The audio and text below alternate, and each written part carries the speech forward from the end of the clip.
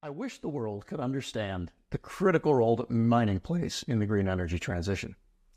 To put things in perspective, an electric-powered vehicle requires 6 times the metals and minerals of a traditional combustion vehicle.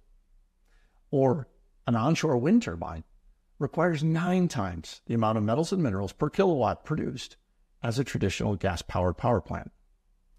To achieve our objectives of 100% renewable energy, it would mean taking or extracting from Earth, over the course of the next 20 years, the same amount of copper that we have mined since the history of humanity.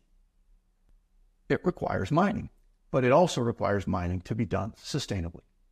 For us at FL Smith, sustainability means a combination of not just the environmental impacts, but additionally engagement with communities and fair labor practices. When we combine these things, we can deliver on sustainable mining. At the same time, our commitment is to our Mission Zero program, which has the goal to enable a net zero emissions mine by 2030. We're well along the way. At the same time, day in and day out, we are combining our process optimization know-how with our service capabilities and our digital offering to enable the most sustainable mining possible, all with the goal of empowering the world's transition to a green energy future.